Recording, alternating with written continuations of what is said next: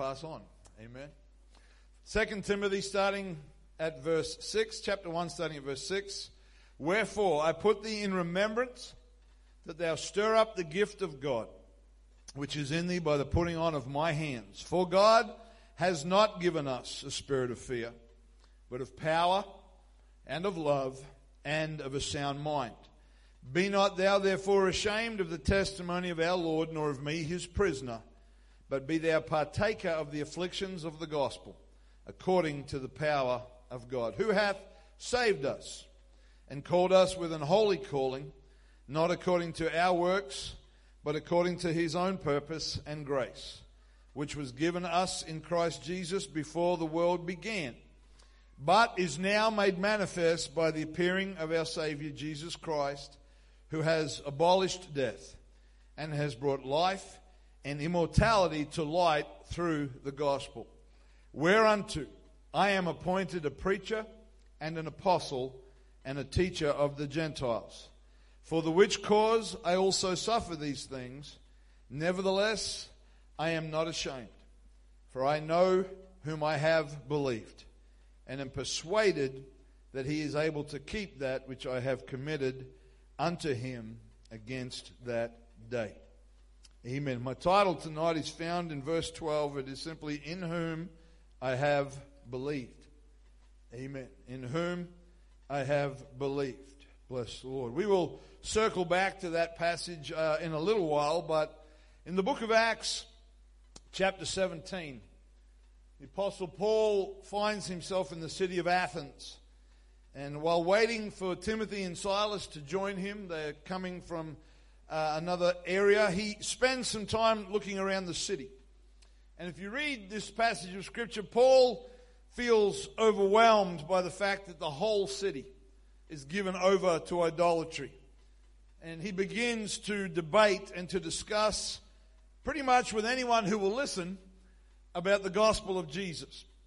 He manages to get some attention doing this, and finally, because of the people who he is talking to, he is brought to a place called Mars' Hill, or the Hill of Mars, where the educated and the philosophers would spend their time discussing new ideas.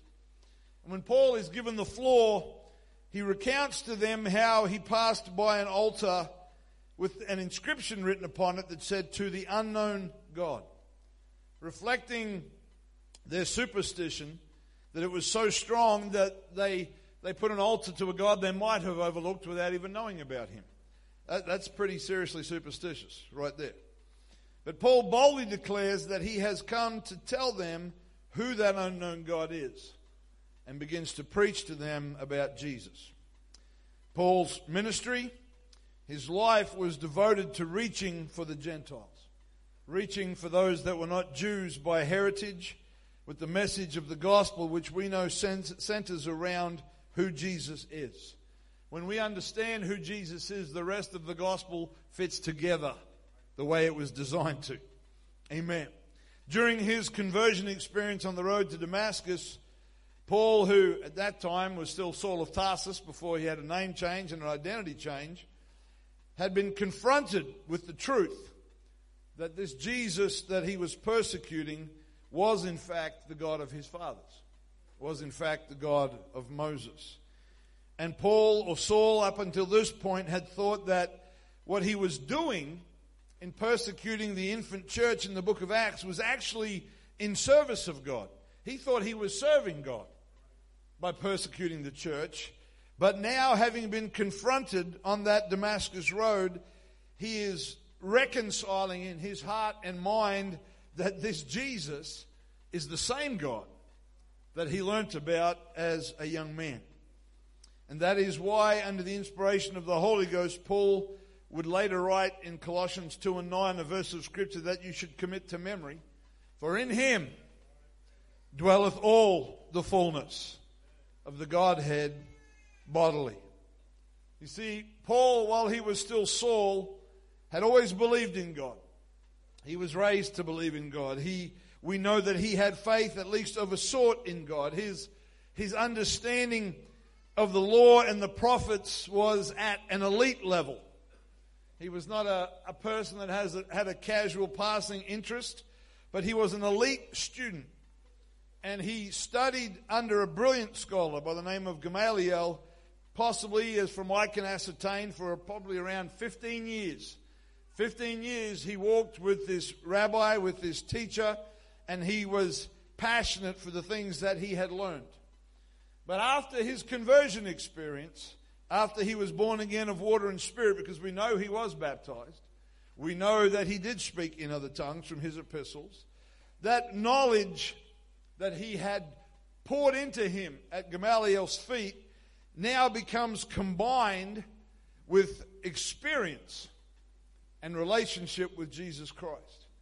That which was so much cerebral for the Apostle Paul, he probably, if we're honest, was proud of his knowledge. He probably liked to debate people to expose that he knew more than they did. And so he did have faith of a sort, but now that he's been born again, his whole experience has changed. It's different now. It's not just about what Moses wrote, but it's about the one that Moses prophesied about. It's not just about the prophets of the Old Testament, but he was able to read Isaiah and read about how the messianic prophecies or the coming of the Messiah, of how he would grow up out of a root of dry ground, and how for unto us the Son is born. And all these scriptures suddenly made sense to him, but not just in his mind, in his experience. He could read the prophet Joel, who said that in the last days, saith the Lord, I will pour out my spirit upon all flesh. And he could point to that centuries old scripture and say, I've had that experience today. Amen. And those of you that are filled with the Holy Ghost understand the difference between knowing about Jesus and having the Spirit of Jesus inside of us. I was talking to Sister Carla the other day and asking her sort of to describe how she felt receiving the Holy Ghost, and she basically said it was like what I felt on the outside, but now it's on the inside. That's a pretty good description. That's a pretty good description, and that is what Paul was able to say when he said, I know in whom I have believed. He could write those words and say those words in an incredible way. Amen. If I can detour slightly now, in John chapter 4, if you will turn there, we'll probably read a few verses there in a moment. But in John chapter 4 is the well-known, at least to many of us, the well-known story of Jesus and the woman at the well. We understand that the woman came to the well in the middle of the day because she was avoiding interaction with others.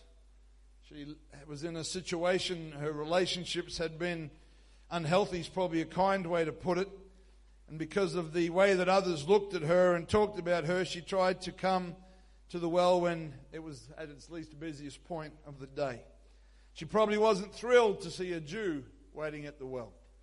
But Jesus was there, and he begins to talk to her, and her awkwardness in this conversation is produced by at least a couple of things. Firstly, her immoral lifestyle has already created a social stigma in her life. People were unkind. Admittedly, her life was not exactly what people would consider decent and righteous. But it was awkward for her. And secondly, she is a Samaritan, and he is a Jew. Why is that an issue? I got to digging into this a little bit deeper than maybe I normally do. But in the time of Jesus, Samaria is both a city and a region. And its origins, at least from the biblical record, there are other traditions amongst the Samaritans, but at least from the biblical record, its origins go back to a time in Israel's history when the nation was divided into two kingdoms. After Saul and David and Solomon, consequences of sin and people's bad choices, the nation split into a southern kingdom that became known as Judah, and a northern kingdom that was known as Israel. And if you've never heard that concept before, that's okay, but in the back of your Bible, you've probably got a few pages of lovely coloured maps, and one of those possibly has the divided kingdom as one of those maps. And when you read the books of 1st and 2nd Kings and 1st and 2nd Chronicles, you read the history of this divided kingdom. And that history tells a story of many wicked kings, a couple of good ones, not too many good ones, but a whole lot of wicked kings, a lot of idol worship, and of prophets that God sent to his people to try and get them back on track. The Lord was merciful, he was patient, tried to get them back on track, and Samaria became basically the capital of the northern kingdom, and Jerusalem was the capital of the southern kingdom. But because of their ongoing, repeated wickedness, both the north and the south would eventually test the Lord's patience to breaking point. And he allowed them, Sister Natalie touched on this briefly this morning, but he allowed them to be taken into captivity by other nations such as Babylon and Assyria. Now, after some time, the southern kingdom of Judah experienced a restoration by the grace of God, and you can read some of that in the Old Testament, particularly in the books of Ezra and Nehemiah and some of those prophets. But the northern kingdom was never really the same again. That's probably putting it simply, and if you read 2 Kings chapter 17, you will see that because of a collection of circumstances, the king of Assyria repopulated the cities of Samaria with a variety of people brought from different areas and backgrounds, and with them they brought a variety of gods, a variety of traditions, a variety of religion, and a variety of cultures. And so Samaria ends up being this salad, this mixture of the remnants of the Jews who were left behind and of other people who were brought in. And so what ends up happening there is they begin to develop a form of worship where there is some worship of the one true God, but running in parallel and at the same time there is various other forms of worship of idols. False gods, ancestors, the elements, the planets, all this stuff, whatever they could find, they basically would worship it. And so Samaria was a blend of people and a blend of faiths. It didn't really fit, but somehow it functioned. Over time, the Samaritans came to believe that only the 5 books of Moses were from God, the first 5 books of the Old Testament, what we call the Pentateuch, I believe. Those are Genesis, Exodus, Leviticus, Numbers, Deuteronomy. They believed that they were the only inspired books that came from God. They did not recognize the other writings and the prophets as the Jews did. And the Samaritans actually built their own temple on a hill called Mount Gerizim in Samaria. And this temple was actually destroyed by Jews during a civil uprising rebellion around about 100 years before the time of Jesus. So this is the backdrop of the conversation between Jesus and the woman at the well. There's a bit more to it than sometimes we realize. This division is based on ancestry, it's based on politics, and it's based on religion. And the woman at the well is very quick to point out that it is somewhat out of character for a Jew to ask a Samaritan for anything. Even a glass of water, even a drink, probably didn't have a glass, but even a drink of water. And if you know the story, Jesus begins to speak to her about a different kind of water. And in John chapter 4 and verse 10, we're going to read a passage here. Jesus answered and said unto her, If thou knewest the gift of God, and who it is that saith to thee, Give me to drink, thou wouldest have asked of him, and he would have given thee living water. The woman saith unto him, Sir, thou hast nothing to draw with. You got no bucket. The well is deep. From whence, or from what source then, hast thou this living water? Are you greater than our father Jacob, which gave us the well, drank thereof himself, and his children, and his cattle? And Jesus answered and said unto her, Whosoever drinketh of this water shall thirst again. But whosoever drinketh of the water that I shall give him shall never thirst. But the water that I shall give him shall be in him a well of water, springing up into everlasting life. And the woman saith unto him, Sir, give me this water, that I thirst not, neither come hither to draw. And Jesus saith unto her, Go, call thy husband, and come hither. And the woman answered and said, I have no husband. It's one of those correct but missing some details answers.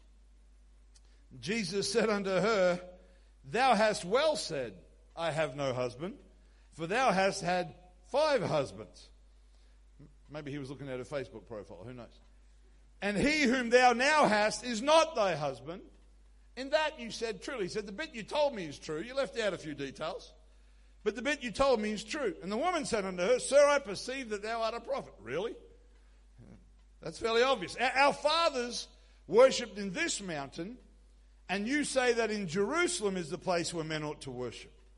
And Jesus says unto her, Woman, believe me, the hour cometh when you shall neither in this mountain nor yet at Jerusalem worship the Father. And then quite bluntly he says, You worship you know not what. For we know what we worship, for salvation is of the Jews. Now, if you said that nowadays, you'd be on the front page of the paper and on every website.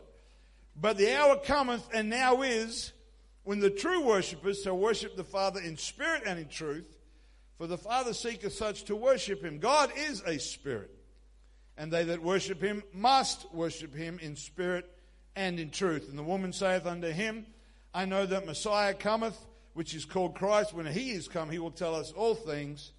And Jesus saith unto her, I that speak unto thee am he. Amen. So long passage, but all necessary.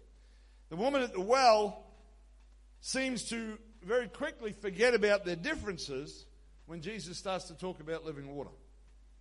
You know, how is it that you ask me, a Samaritan, you're a Jew, I'm a Samaritan. When Jesus starts talking about living water and the gift of God, she seems to forget their differences and asks him for that living water. But then Jesus reveals that he knows what her life is like. And all of a sudden she goes back to the differences that she was at before. Goes back to the separation, brings them back into the conversation. She says, our fathers worshipped over here on Mount Gerizim, and the subtext is, which, by the way, your people destroyed our temple, just so you don't forget that. That's the unspoken subtext that's going on in that conversation. He said, but you Jews, you guys say that we should worship in Jerusalem. And Jesus responds by saying that the time has come when mountains and temples don't matter anymore. Those things aren't relevant anymore. In fact, he said, you don't even know who you worship. You're reaching back to religious tradition and the division between Jews and Samaritans, but he's saying you do not even know who you worship. He said, we do, but you don't. He said, salvation is of the Jews.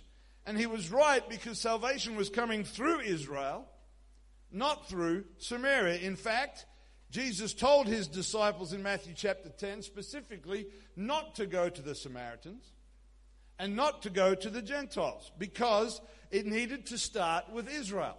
Now, I'm glad that was a temporary situation, that it began to spread. Otherwise, we'd be wasting our time here tonight.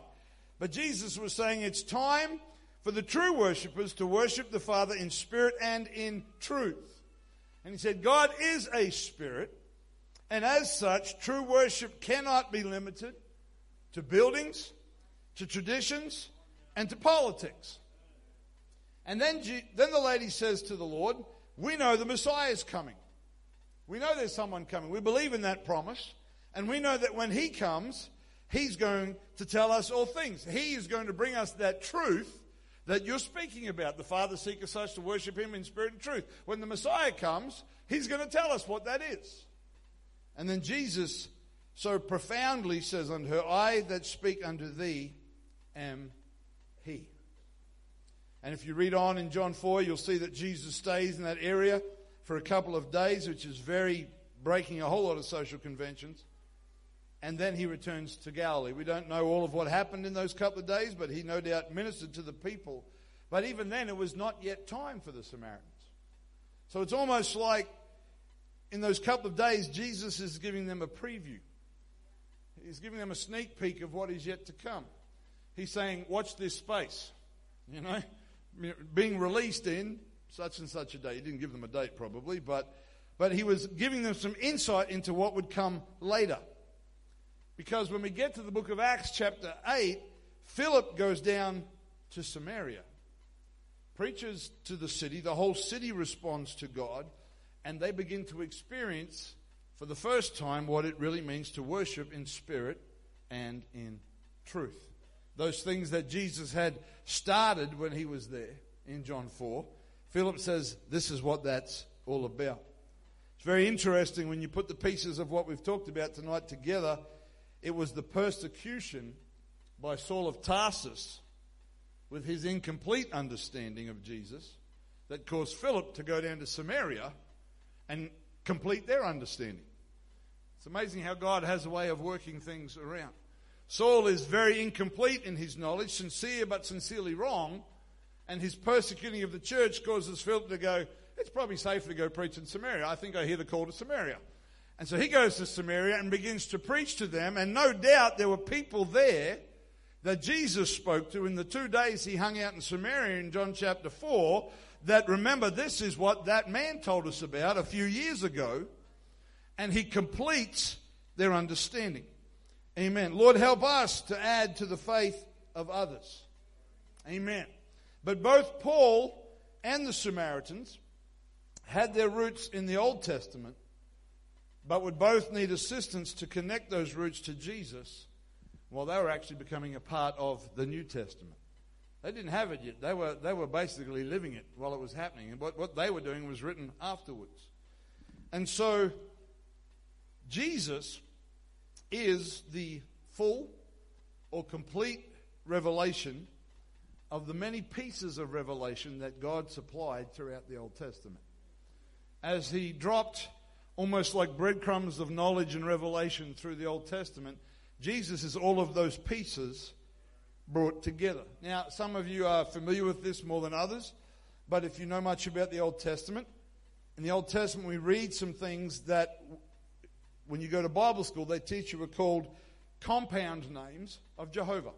In other words, there's more than one part to the name. There are pieces that are joined together. And what God did was, in particular circumstances or situations that his people or a person found themselves in, the Lord would get involved in an act of deliverance. He would get involved in an act of healing, in an act of miraculous provision or whatever it was, and that action revealed to them an aspect of his power or his character. He would say, I'm doing this and I'm revealing a piece of the puzzle to you. And if you could flip that table up, please. Thank you, Daniel. These are the compound names that are found in the Old Testament and where they are found and what those names mean.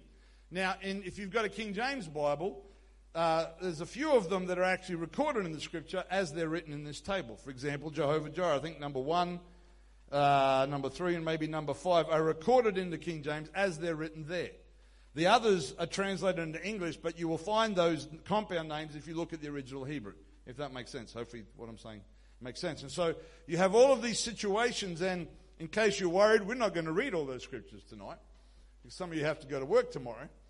But I'm happy to share this table with you. Many of you would have books that have these lists in them, but in each of these situations, God got involved in a way that revealed he was able to do those things. Whether it was to provide, or to heal, or to deliver, or to bring peace, or whatever it may be, each of these compound names, Jehovah, fill in the blank, revealed a piece of who Jesus, or rather of who God was. Now, remembering what we read from Colossians earlier, for in him dwelleth all the fullness of the Godhead bodily.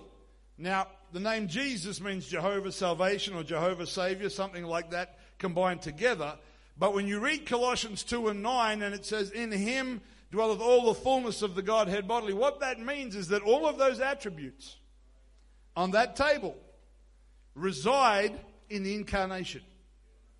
They are resident within God manifest in the flesh, the fullness of the Godhead. Not the majority, not more than 50%, not a pass, but the fullness or the completeness of all of those character traits and demonstrations are distilled down, if you like, into the name of Jesus Christ. It's very powerful that we understand that. Amen. Amen. Some examples of how Jesus fulfills those, and I'm not going to do the whole table, but some examples quickly of that fulfillment. Jehovah Jireh, the story of Abraham and Isaac and how the Lord provided a sacrifice. So Jehovah Jireh is the Lord who sees, or the Lord who provides. Philippians 4:19 says, but my God shall supply all your need according to his riches in glory. How? By Christ Jesus. Jehovah Rapha, or the Lord who heals. Acts chapter 3 and verse 6. Peter said, silver and gold have I none. Such as I have give I thee. In the name of Jesus Christ of Nazareth, rise up and walk. How was he healed? In the name of Jesus Christ. The next chapter over the page, still connected to the same story, in Acts chapter 4 and verse 10, be it known unto you all and to all the people of Israel that by the name of Jesus Christ of Nazareth, whom you crucified, whom God raised from the dead, even by him does this man stand before you whole. So Jesus is Jehovah Rapha, or Jehovah Rapha, the Lord who heals. Jehovah Shalom, the Lord our peace. John 14:27, Jesus said, peace I leave with you. My peace I give unto you, not as the world giveth, give I unto you. Let not your heart be troubled, neither let it be afraid. 2 chapters later, the Lord said, these things I have spoken unto you, that in me you might have peace. In the world you shall have tribulation. But be of good cheer, for I have overcome the world. Moving on, Jehovah Ra, which means the Lord is our shepherd, which you'll find that in the 23rd Psalm if you look at the original Hebrew. John 10:11, Jesus said, I am the good shepherd. The good shepherd giveth his life for the sheep. Jehovah Hosenu, wherever you pronounce that, the Lord is our creator. Colossians chapter 1, 14-16, speaking of Jesus, in whom we have redemption through his blood, even the forgiveness of sins, who is the image of the invisible God, the firstborn of every creature, for by him were all things created that are in heaven, that are in earth, visible and invisible, whether they be thrones or dominions or principalities or powers, all things, not most things, all things were created by him and for him. All these compound names from the Old Testament, you don't have to memorize them and think, oh, who do I need to call on? What's the situation? Is it a provide? Is it a heal? Is it a victory? No, it's all wrapped up in just one name. Jehovah Shammah, the Lord is present. Matthew 28:20, teaching them to observe all things whatsoever I have commanded you, and lo, I am with you always, even unto the end of the world. John 14:18, I will not leave you comfortless. I will come to you. Hebrews 13:5, the last portion says, I will never leave thee nor forsake thee. Now, if you were interested, you can get the rest of that table and you can go through those Old Testament stories, and I'm pretty sure you'll be able to find a corresponding scripture in the New Testament that addresses the same subject, but it's under the one name. In him dwells all the fullness of the Godhead bodily. Amen. So that's a lot of scripture that emphasizes that Jesus is the God of the Old Testament and that his name incorporates all previous revelations of God. That's kind of amazing when you stop to think about it. These incredible patriarchs like Abraham, who were given a piece of the puzzle, and then Moses and David, they got a piece of the puzzle. Then Jesus shows up and he's the whole puzzle. He doesn't, don't worry about this. It's just giving him a name which is above every other name. That at the name of Jesus, every knee shall bow, every tongue shall confess. Amen. There's a whole lot of scripture that bring home the power of the name of Jesus and who Jesus is. And this stuff is awesome to understand. And if it's, I love, I'm not going to embarrass anybody personally, but there are some young people in this place that come to me that are studying the Word of God, that have questions about the Godhead and about who Jesus is. Don't ever stop doing that. Get a passion for the Word of God. Amen. There's no time wasted studying the Word of God. But it cannot stop at understanding. It cannot just stop at knowledge. You can teach this and lay this out and put it all together nicely and whatever, but it can't stop there. Because if it stops at understanding and that's all we have, then we're really not any different from the Samaritan woman or Saul of Tarsus. We've got some knowledge. We know about some stuff. But we need more than that. Sister Natalie ministered this morning about protecting your miracle or not taking the transformation for granted, and how, what Jesus does on the inside, how he transforms is really so much more important than healing our bodies or even breaking chains of addiction. I'm glad he does those things. I'm glad we pray for the sick and they're healed. I'm glad that there is testimony after testimony in this place of how God breaks addiction. But transformation is what it's all about. Because when revelation teams up with transformation. Amen. Then we can say, like the Apostle Paul, we know in whom we have believed. When Paul wrote those words, he wasn't saying, I finished my PhD, I've studied ancient Greek and ancient Hebrew and Chaldean and any other language they were offering at the time. He was saying, I've been filled with the baptism of the Holy Ghost. I know who Jehovah was, but I know who He was when He came in the flesh. And when our revelation teams up with transformation, that's powerful. Amen. I love the name of Jesus. I was raised, my pastor drilled that into me almost like brainwashing, and I'm glad he did, because my brain needed a lot of washing. All power belongs to that name.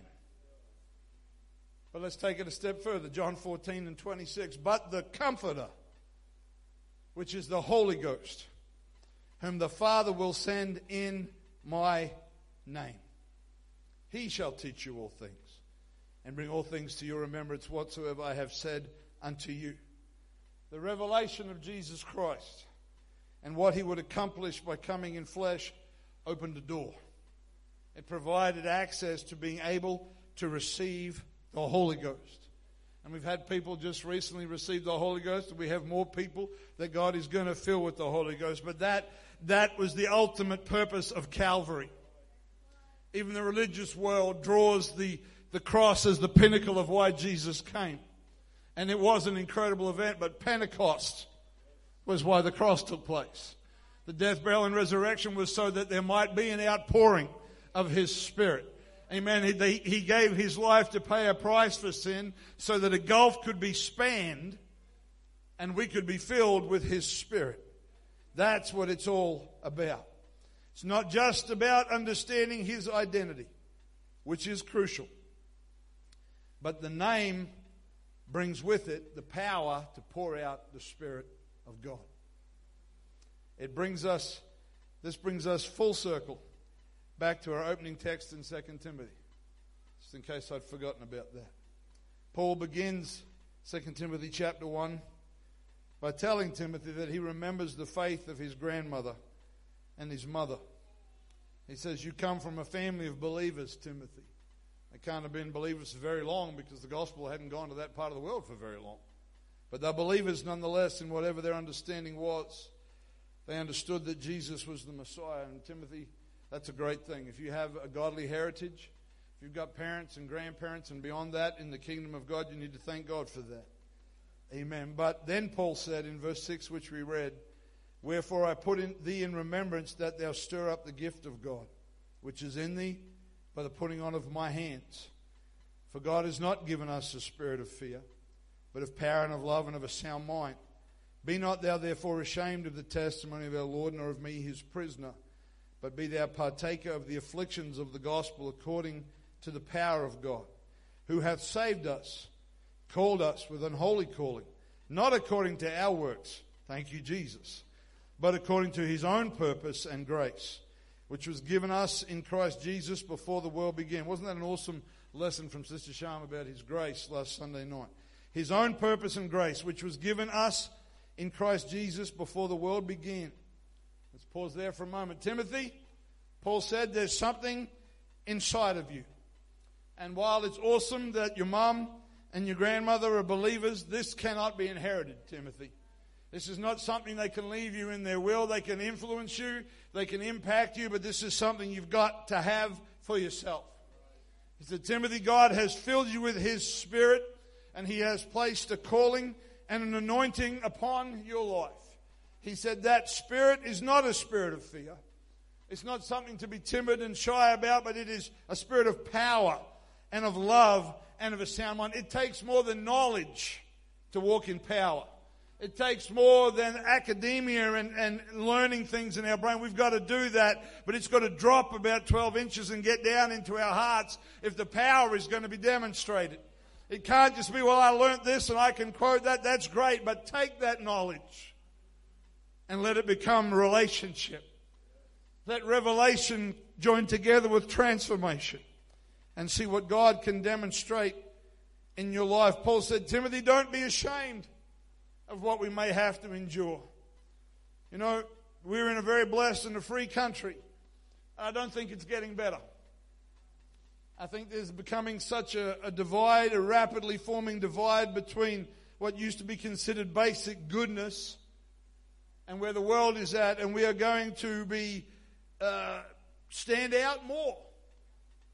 If you don't stand out more, then something's wrong with your walk with God. Because the world is drifting. The world is drifting at an incredible rate. And if you don't stand out more and more, it's because you're drifting with them. If I stay on a firm foundation and they drift, that gap has got to get wider. Otherwise, I'm drifting with the world. God help us not to drift. Amen. Paul said, Timothy, don't be ashamed of the things you might have to endure. He said we're called for His purpose, not ours. He said, Timothy, He had a plan for us since before creation. Before there was even a mud ball for us to stand on. He had a plan to make a way to fill us with His Spirit. And then in verse 10, Paul goes on to say, but He's now made manifest. That plan from the beginning, now it's made manifest. It's been revealed by the appearing of our Savior, Jesus Christ, who has abolished death. You can just read over that. You can just stop. He abolished death. That's pretty amazing.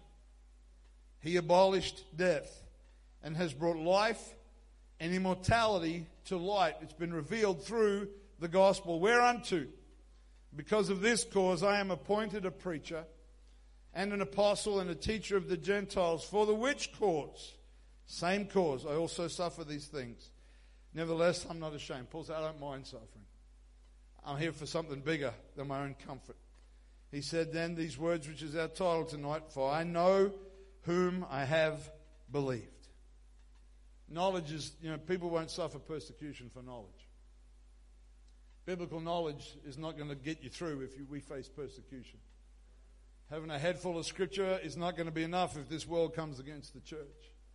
It's got to be in here. It's got to be transformation. Amen. I know whom I have believed, and I am persuaded that He is able to keep that which I have committed unto Him against that day. Timothy, Jesus took care of death. And the gospel message has shone a light that shows the way to life and immortality. Paul said, that's why I'm called to preach. I'm not called to blow your mind with my biblical understanding, but I'm called to preach because of the light of the gospel and the pathway to immortality. That sounds like something out of a fairy tale. But my Bible says that the day is coming when the trumpet's going to sound. And in a moment, in the twinkling of an eye, we're going to be changed. Amen. And this mortal is going to put on immortality. This corruptible is going to put on incorruption. It's going to happen. It's a promise from the Word of God. Amen. I don't care how advanced science gets and how long they're able to keep us alive with machines. Sooner or later it is appointed unto man once to die.